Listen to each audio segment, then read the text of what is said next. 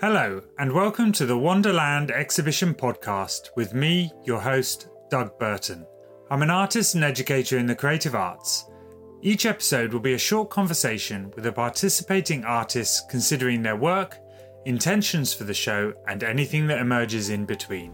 The Wonderland Exhibition will take place from the 1st of July to the 5th of August 2023 at the Tremenier Sculpture Gardens in Cornwall. The exhibition shows new sculptures from the southwest about landscape and walking from members of the Royal Society of Sculptors, with assistance from Penzance-based writer Martin Holman.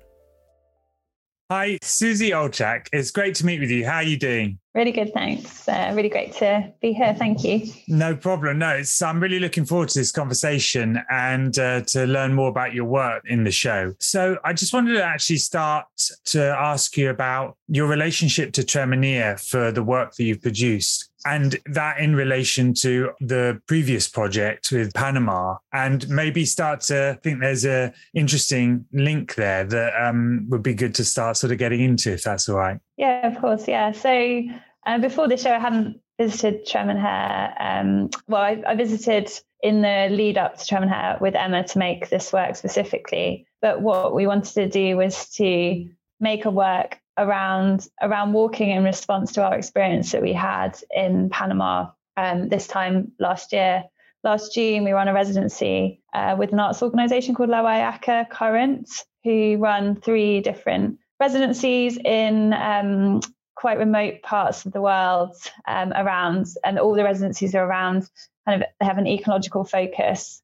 And Emma and I went to the one in Panama, which is on the border of Colombia and Panama, and spent 3 weeks living in the rainforest and making work, living with an indigenous community. And one of the things that came out of that experience that was kind of most unexpected and also most shocking and memorable for us was we both knew that there was a quite significant migration problem in that part of the world, but I don't think we'd fully realised that we were going to be experiencing migrants coming through the village we were living in on a pretty much daily basis. And this migration, the numbers it's gone from kind of 200 a year to 11,000 a month. There's a lot of people coming through and walking through the rainforest. So we wanted to make a work about walking and about the different reasons people might walk, but also using walking as a tool to reflect on that experience, but also to kind of ask people to reflect on their own experiences or their own views or perspectives on migration. So yes, we thought it would be a kind of perfect way to kind of use a show that's at the end of the pilgrimage route, that's very much a kind of location that's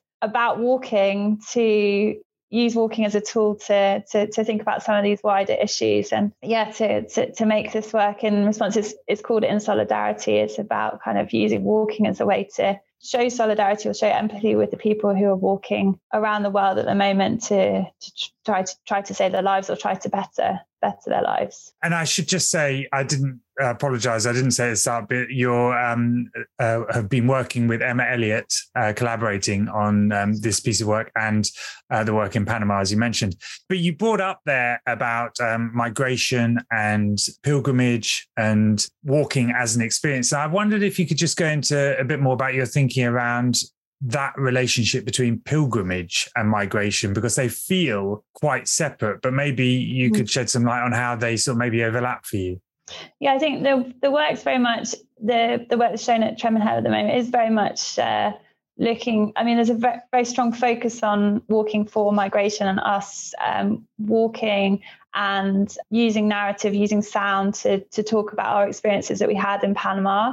But also quite a strong thread throughout the work is about the different reasons that people might walk in general. So I think we've all experienced in the last couple of years of really how much walking has benefited a lot of people during COVID, and walking for kind of health and walking for ways to get inspiration as an art practice, or, you know, a lot of throughout art history, there's been a lot of examples of artists and often sculptors using walking as part of their practice as a methodology, as a tool for making, or as a tool for understanding what they do in the studio in a different way.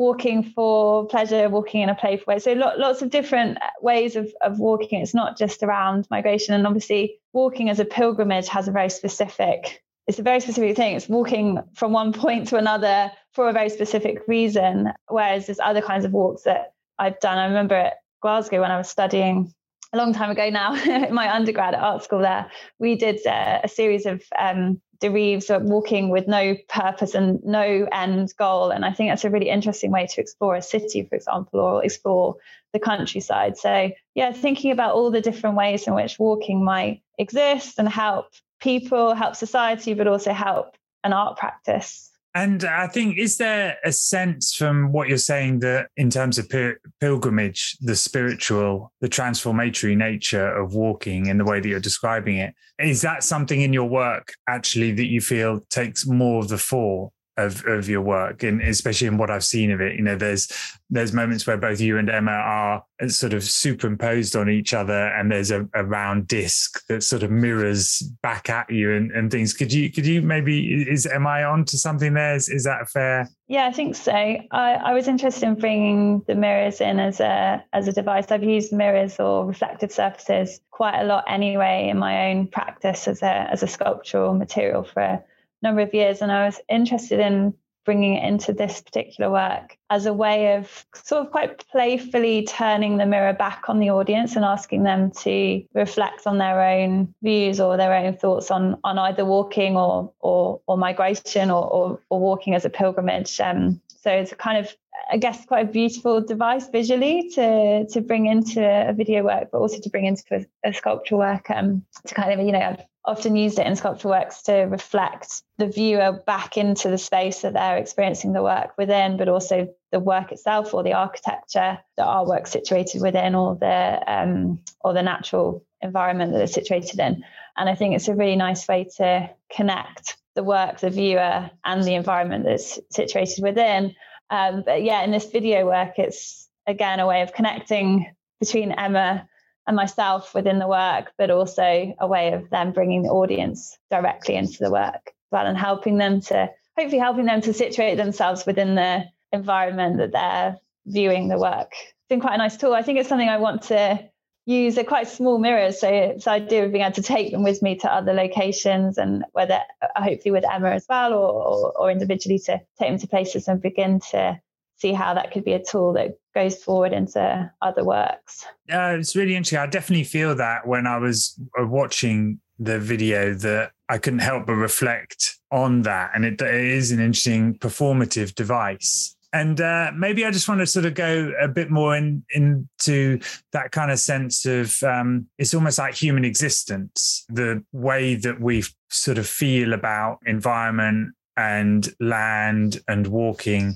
Is there something there sort of within the themes of your work or Emma's as well, that the sort of, where that sense of existence is there? Is that? Yeah, I think so. And definitely in this video work, we wanted to find references to human existence or throughout time. So there's a couple of moments where we're kind of sifting sand through our hands. It's kind of trying to reference an hourglass or kind of the relationship the sand's had with time. And there's also a moment where one of us is uncovering a stone in the sand. It's kind of references to archaeology and thinking about the fact that these issues, I mean, humans have always been migratory. We're not necessarily meant to stay in one place. So this idea of people walking and moving around has been throughout time. And I'm really interested in my own practice about ways in which humans and also the natural world adapts, and thinking about we've got these obvious climate issues, but there are examples of where people have adapted to quite extreme scenarios in terms of climate already, trying to use those as examples for maybe a slightly more hopeful outlook in relation to climate. So yeah, the way we've existed, the way we live, the way we build, the way we use materials, interact with each other and the environment, and thinking about how we've already adapted in lots of different ways, and how that might be hopefully a way that we might exist together with each other and with the natural world, and exist together within cities or within rural environments in a way where it's not quite so doom and gloom kind of rhetoric wise. It's great to get into this, actually. It feels like we're sort of going through layers of us trying to understand and have a conversation around existence and relating that to this, back to this migratory element. And I was thinking about how so much of this, if you are, having to migrate because of all of the environmental or political, economic issues that there are, and how that process of moving from one point to another, turning over the rock, as you said, is it kind of like trying to understand what that pilgrimage or that migration means? Is it meaning to a human, as we watch your video, as so many people are now doing? Is it about walking in some way, finding meaning about our own existence through that? Is that something that it's almost like, are you aspiring to that in terms of your work? Yeah, I think so. It's quite a bold aspiration, I guess. But I guess it's kind of that idea of how significant is an art practice, or cannot. I think all of our art practices have a kind of societal value, and like where is that value with any one practice? And it's kind of working out for myself, like what impact might it have on what wider impacts might it have on society, or on one particular person or a group of people, kind of thinking about making work either alone in the studio or collaboratively with other artists, and how might that hopefully have an impact on someone else out there, whether it's a kind of wider thing of lots of people, or just it touches one person. Or something kind of interesting about the residency in Panama was that the reason the arts organization was there was because the indigenous community, the Guna people, had voted to bring in the artists that come in once a year or a couple of times a year to do that residency. So they'd all agreed to it. And when we asked them why they'd agreed to it, they said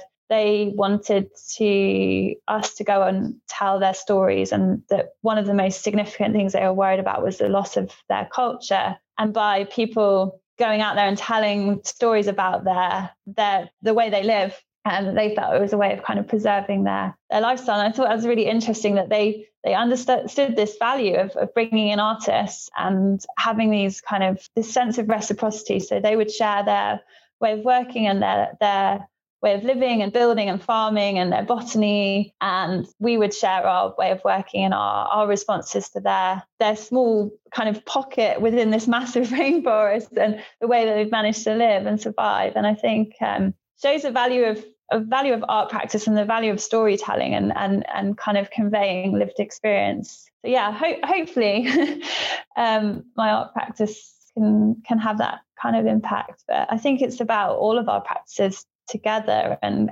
that's why doing a show like Tremor Hair is really exciting, like Wonderland, because it's about the dialogues that are created by showing with a number of different people, and about the kind of the journey rather than the end result, really. I think the things that happen along the way, the conversations that happen when you put a group of artists together, or you put a group of artists along with members of the public, or you get these kind of responses. And I think it's really exciting to be in that position. Yeah, I agree. And it's making me think about the way, from what you've been saying about your experience in Panama, your experience in Cornwall of doing your video with Emma, that there's a purpose there that is for all of us, and for yourself being we're part of this larger group, and out of that sort of foam comes a kind of a purpose. And it's great that you said that, I'm pushing you there in terms of, it's lofty ambitions, but actually there's a way of coming back to that where you talk about stories and sharing cultures, as you mentioned. Is there a thought there that the work that you've done for Tremor, because of this link with your work in Panama and the communities out there, that you would potentially show the work here to them back the other way? Is that something? Yeah, definitely. We shared Emma and I made a video. We filmed a video in Panama, and we've showed that in the UK, but we've also sent it back to the community. They now have the internet. I think they got the internet 6 years ago there. So some of the houses in the community have internet connections. So we sent it back to Lauerka Current, and also to one of our kind of main hosts, who we were hosted by the whole community, but we had a host family, and we sent it back to that family with the idea that they could hopefully share it with the the community. So yeah, I think the intention is to do the same with this video as well, and any kind of future works in response. I think it's Emma and I called our project when we were there reciprocity, and that sense of it not just being we go to somewhere and sort of try and take as much from that experience as possible. It was very much about how could we make sure it was reciprocal and give back when we were there, but also that hopefully continues. It's not an experience I will forget very quickly, and I hope that it felt reciprocal on their part as well. Yeah, it's so interesting, and hopefully visitors to Tremenhere seeing your work will see that side of it, and through this podcast we'll learn more about the wider discussion there. Is there any way that anybody that's interested listening, if they want to learn more about the Darien Gap and your work there, is there something they can search for? What would they go to? Well, both Emma and I have it on our website, so my website is just my name, susieolczak.co.uk. Okay. And Emma Elliott's is her name as well. We both have links to the project more widely and the different works. Mine's in my recent work section. The work we made in Panama is called Where the Jungle Meets the Sea, and then this work for Tremenhere is In Solidarity. So, brilliant. But if anyone, just get in touch and just find it. We have contact on our pages, and we'll share it if anyone's interested as well. Thank you. I think that's really useful to mention now. Susie, it's been so great to talk to you and to just scrape under the surface of it there with the conversation. It's been really enjoyable. Thank you so much. No, thank you. Thank you for listening to this episode of the Wonderland Exhibition Podcast. If you've enjoyed this podcast, please click subscribe. You can learn more about the artists in this exhibition through social media, their websites, and online at the Royal Society of Sculptors.